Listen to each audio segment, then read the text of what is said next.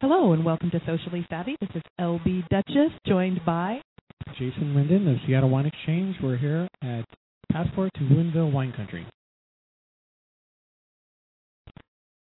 And we're here at Brian Carter's Cellars with Mike Stevens to tell us a little bit about this winery tasting room and your philosophy and how it all got started. Well, thanks for having us. We're really glad to talk to you at Socially Savvy. And my partner Brian has been making wine for over 30 years in Washington State. We're really the first winery in Washington to focus exclusively on creating European-style blended wines. So we make an Italian style, a Spanish style like the one you have, our Corrida. We make a couple of French styles, one from southern France, southern Rhone.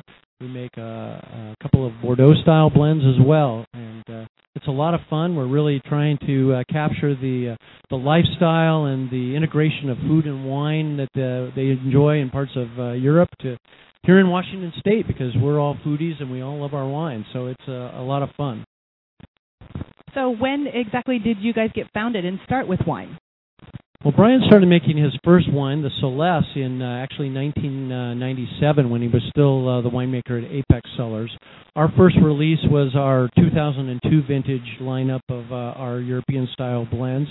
We've been here in Woodinville since 2006, so going strong.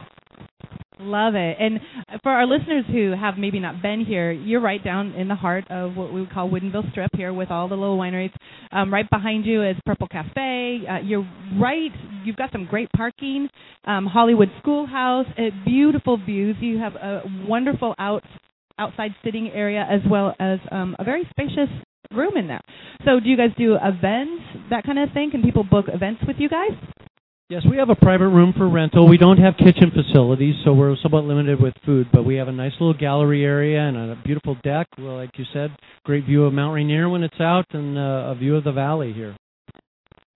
Well, this is awesome. It's been great chatting with you. We look forward to hopefully coming and doing a show here. Great. It's been my pleasure. Thanks so much. Thanks. Have a great one. We're here at Otis Kenyon Wine Tasting Room for Passport, and we're standing here with Muriel, great-granddaughter of one of the beginning founders of this. So we're really excited to hear about the winery and how it all started. Hi, nice to be here. If you just want to tell me, I'll tell you guys a little bit about Otis Kenyon. And so this is my family's winery. My parents started it in 2004, and we I've been making wine since 2004 out of Walla Walla. We do mostly reds. This last 2011 harvest, we did do 2 whites. So we'll be putting those out come a little bit later this summer. We did a Riesling and a Roussanne. And we have a great story behind the label. It's kind of our real fun talking point. The silhouette that's on our label, we kind of have this black silhouette, it's taken from a photo of my great-grandfather, and his name was James Otis Kenyon. And he was the first dentist in the Walla Walla area in the early 1900s, doing really well for himself for a number of years until another dentist moved into town, took away half of his business. So my great-grandfather decided the best way of handling that was to burn down the other dentist's office. He did so in the middle of the night. No one was hurt, but he did burn it to the ground. He did get caught, and he did end up doing some time. There was a note in his file saying he performed excellent dental work to staff and inmates while he was incarcerated. So repaid his debt to society that way. But the real reason we named the winery after him was not because he was an arsonist, but it's the second half of the story that's more important to my family and our label. My great-grandmother divorced him when this happened. This was 1923.